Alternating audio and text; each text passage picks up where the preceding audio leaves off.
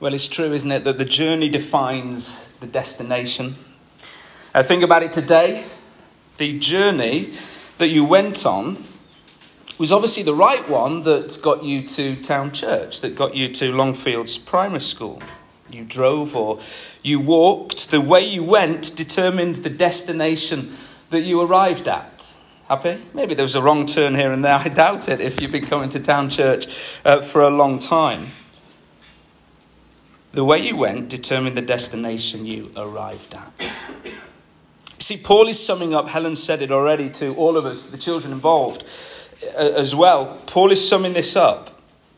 The wages of sin is death, but the gift of God is eternal life in Christ Jesus our Lord. Over the last few weeks and months, we've been looking at exactly the journey that determines the end destination. Think about the journey that we've been on. Think about what Paul has been urging the Christians in Rome to consider, to think about. The house churches in Rome that have a load of Jewish converts and a load of Gentile believers, all are one together in Christ. But he's trying to help them understand the journey, their understanding of sin. He's trying to help them understand then what new life has brought them. He's trying to understand where the law fits in. We've been on this journey, and the journey, Paul is saying in 6:23, determines the end destination. Because we have to go back, right back, far back, to Genesis 3 verse 4 to understand why Paul is writing the letter that he is to the church in Rome. Because in Genesis 3 verse 4, we start our understanding of the greatest lie, the biggest lie. The lie of the devil to mankind. You will not die. Satan, in the form of the serpent, said to Eve, you will not die. And you see, from that moment to now, the biggest lie has caught hold of the whole of humanity. You will not die. We live like we will not die. We're invincible. It's only when death pays a visit to someone that we love do we wake up and understand that that is a lie. That is not a lie. You will not die, says the devil. And what the devil is trying to do is doubt the goodness of God in all of that conversation with Eve. God, you will not die if you eat the tree of good and life. And they doubt the goodness of God, that God has got them, that God will keep them. And of course they eat from the tree, the knowledge of good and life, of good and evil. And the lie becomes reality. You will die. Is the message in every book of the Bible. 66 books without fail. You will die. Remember, we've looked at this problem several times since Christmas. You will die. We will die. I will die. And you see what Paul is saying in 6:23. Look what he's saying. For the wages of sin is death. Here's your right reward. Remember your first wage slip. Can you remember that? Go on. Rattle the memory cage. What was it? For some of you, not that long ago, Cora Bell has just started earning her first wage. £8 an hour cleaning for her auntie who lives down the road. You know my first wage, I've said it a few times. £10 for 6 days a week on a paper round.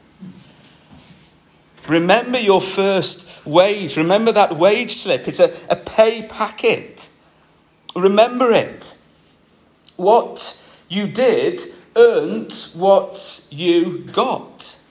The wage that you got was deserved. You worked hard for that wage. You do now. It's funny, isn't it, that a lot of people want more wages. I always do.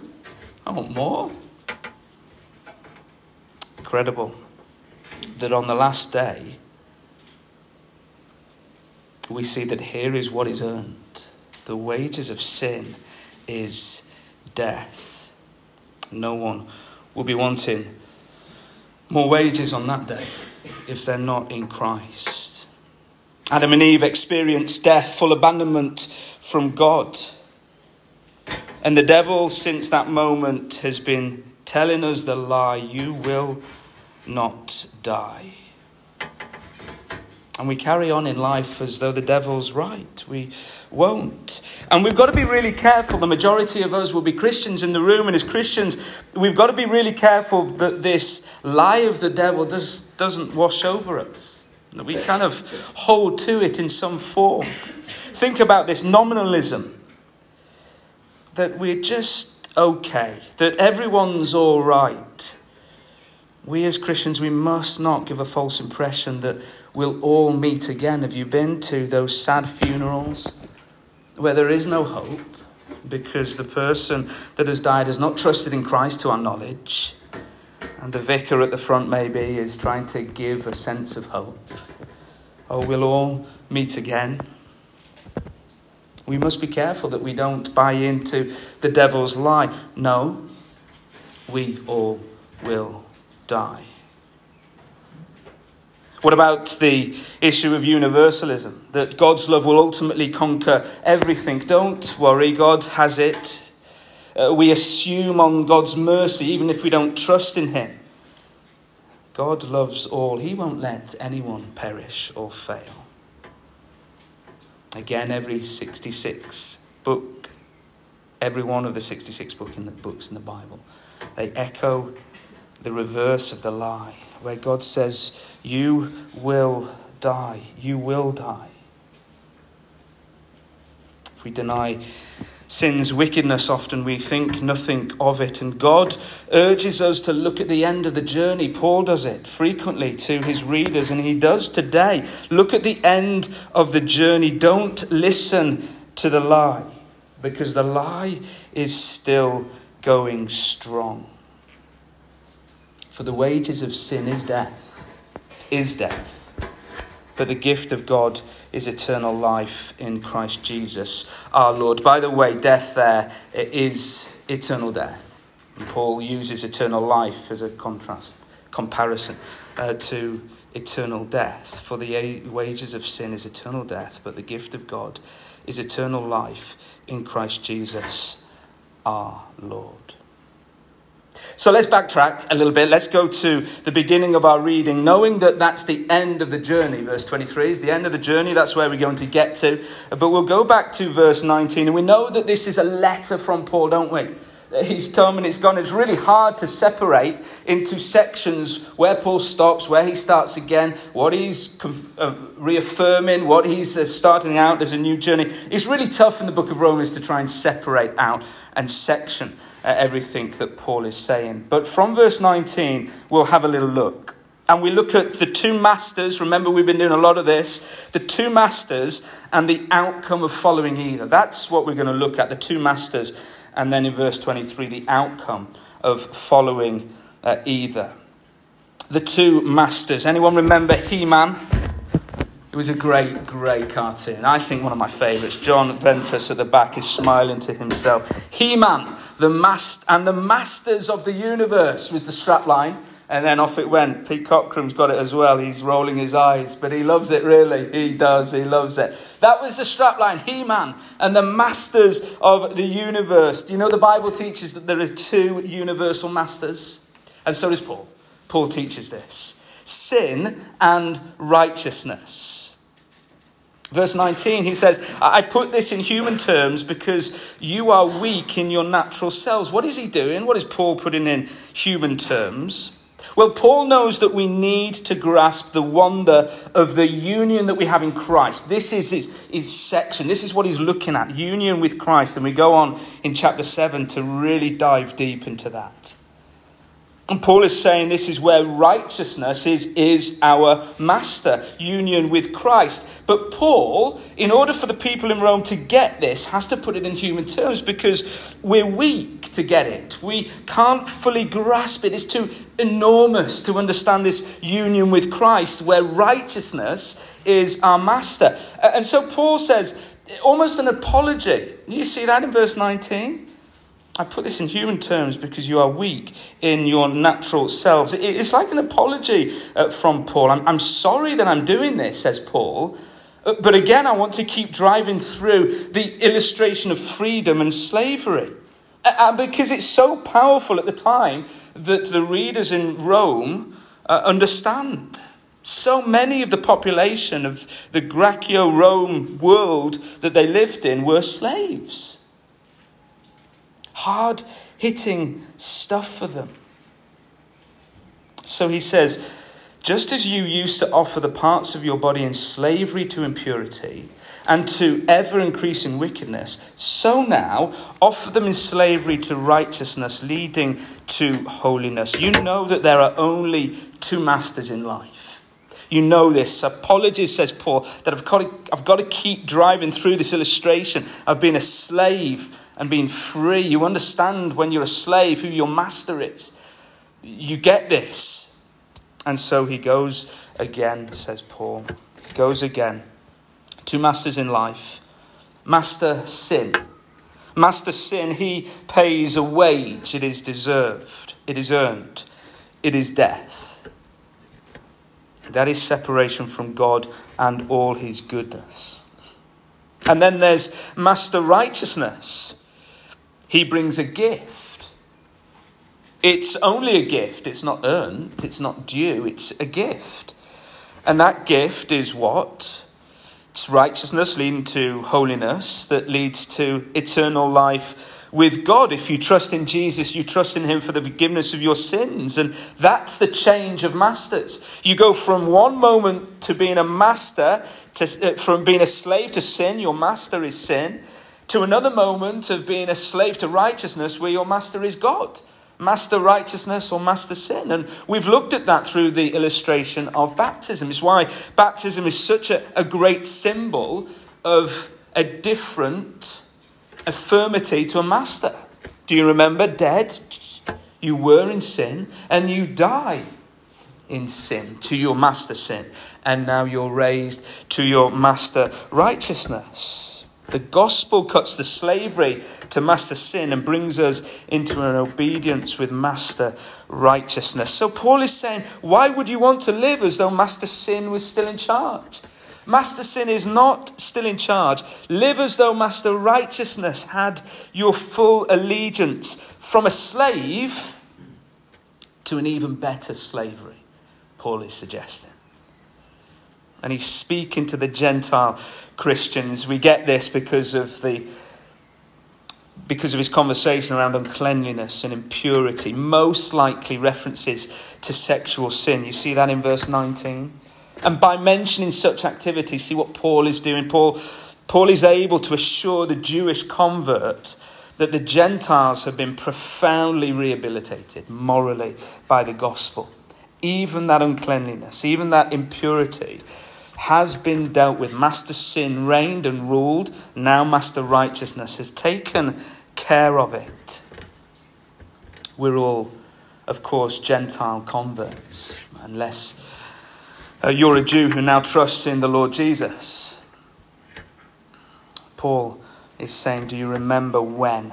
If you trust in Jesus, do you remember when? Remember when uncleanliness and impurity were the fruits because master sin was in control. It's good application for us as a church. So many Christians really struggle with the thought of that past life where master sin was in charge. When there was a giving over of our bodies to impurity. It's great application here. When Paul says, do you remember when? Verse 20, when you were slaves to sin. Do you remember when you were free from the control of righteousness? Paul is saying now, offer the parts of your bodies. Go now. Go, offer them not to sin, not to sexual sin, certainly. But now offer them to Christ, to your master righteousness.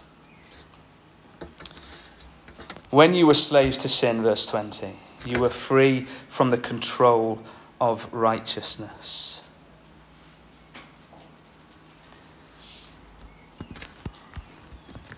It's good to stop for a moment, I think, and just pause and consider what we're reading.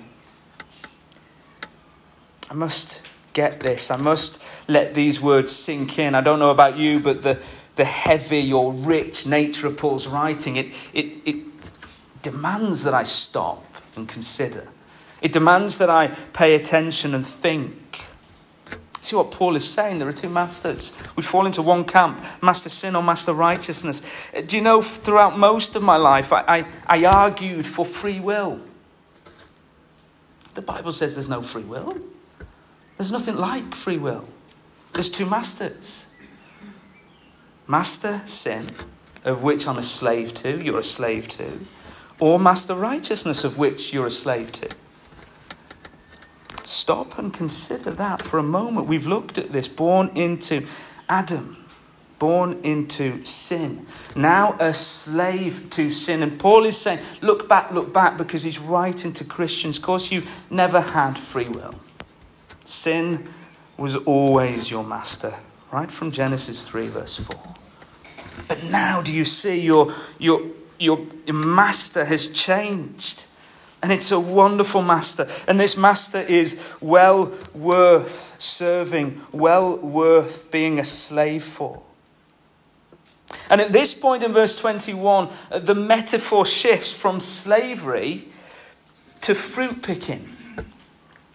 Where's Paul go here? Look at verse 21 with me. We've gone slavery. Verse 19, Paul has kind of apologized. I've got to wrap this section up with another illustration on slavery. But look in verse 21.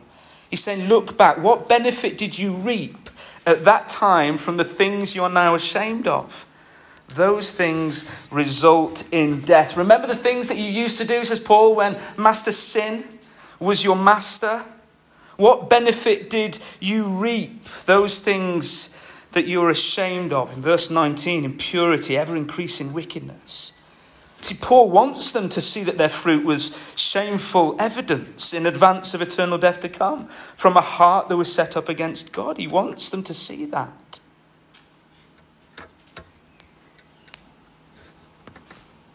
Here's how it worked. If you don't obey the law, which Paul has already said you can't, no one has been able to, sin is your master. And you were a slave to sin or sinfulness and selfishness. And that meant that the fruits were lust and bitterness and pride and materialism and worry and drivenness and fear. Put your word in there of what used to capture you, of what still threatens you now.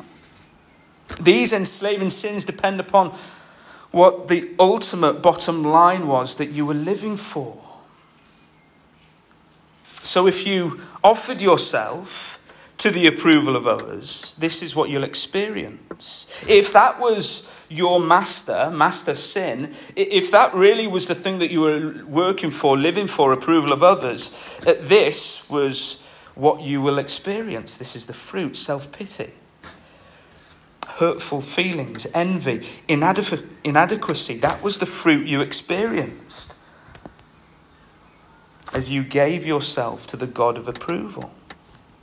Or if you were enslaved to the sin of success, if success got you as your God, then you'll experience drivenness and fatigue and worry and fear and so on and so on. And you see, Paul is saying that anything that you have worshipped instead of God, anything that you've held to as a promise, then it promises much but gives more than nothing. It gives more than nothing, nearly nothing, but way more. It gives death. It takes you to death. The only benefit of idolatry is a broken life now, Paul says, and eternal death to come.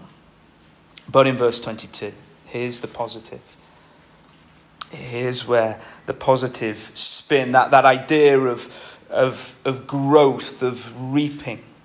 But now that you have been set free, that was in the past. This is now. Now that you've been set free from sin and have become slaves to God, the benefit you reap leads to holiness, and the result is eternal life.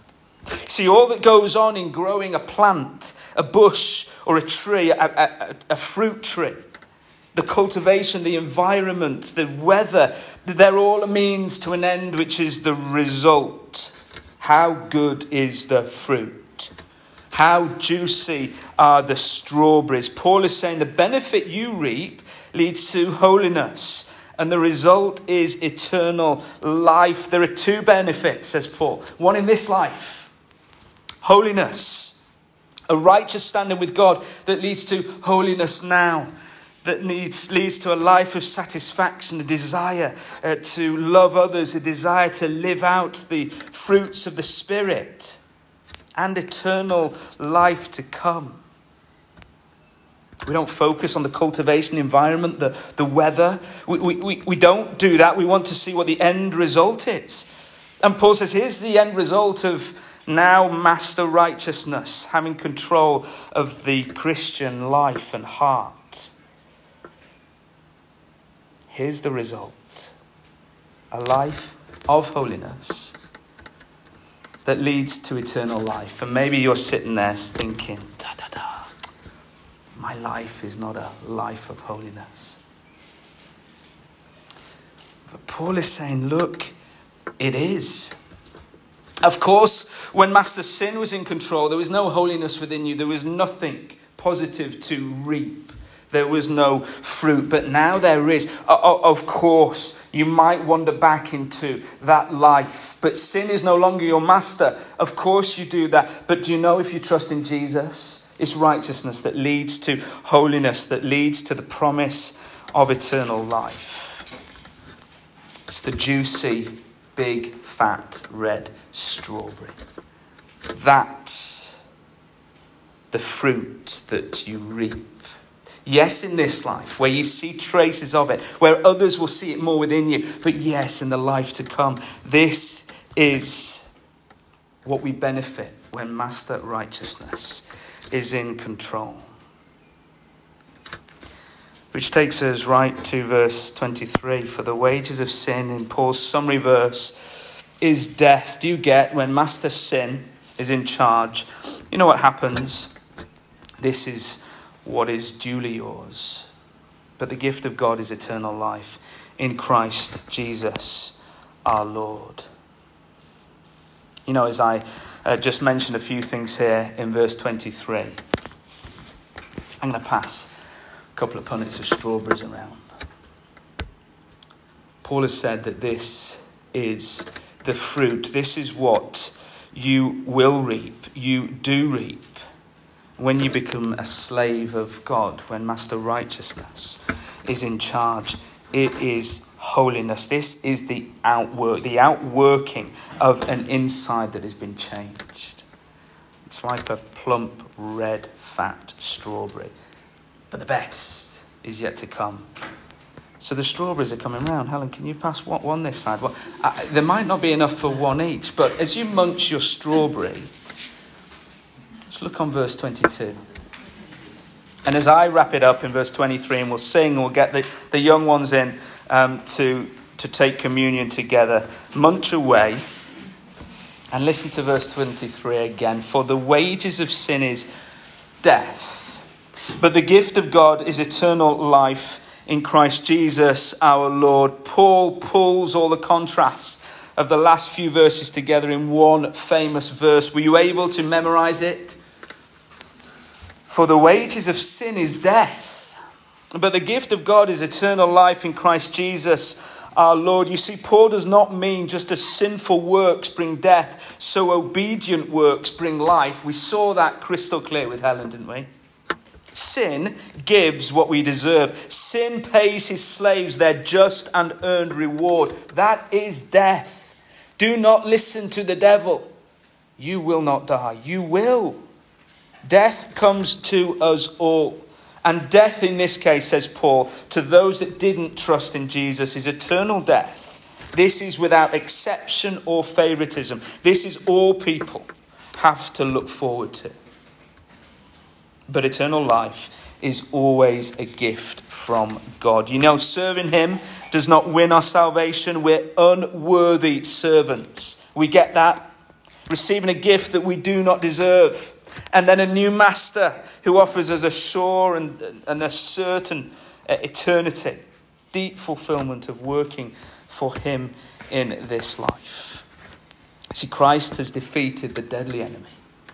He's taken him on and he's won.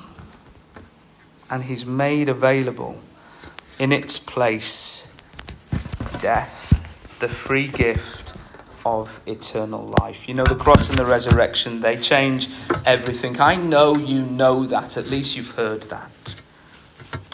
My guess is there are still people in the room that don't trust that. My guess is that many of you do. Not guess, I'm pretty certain, as I look on you and see your fruits, and by your fruits you'll be able to tell who their master is, says God. But you know, the cross and the resurrection will change everything. We trust in Jesus. Fruit in this life. And ultimate fruit in the life to come, our hope of heaven, is absolutely secure. Let's sing of that hope made certain for us by the cross and the resurrection. And as we sing, we'll get junior church in, and then we'll take communion and we'll ponder again the enormity of the free gift of God that brings the fruit in this life and wonderful fruit in a life to come. So let's stand if you're able, and let's sing these truths together.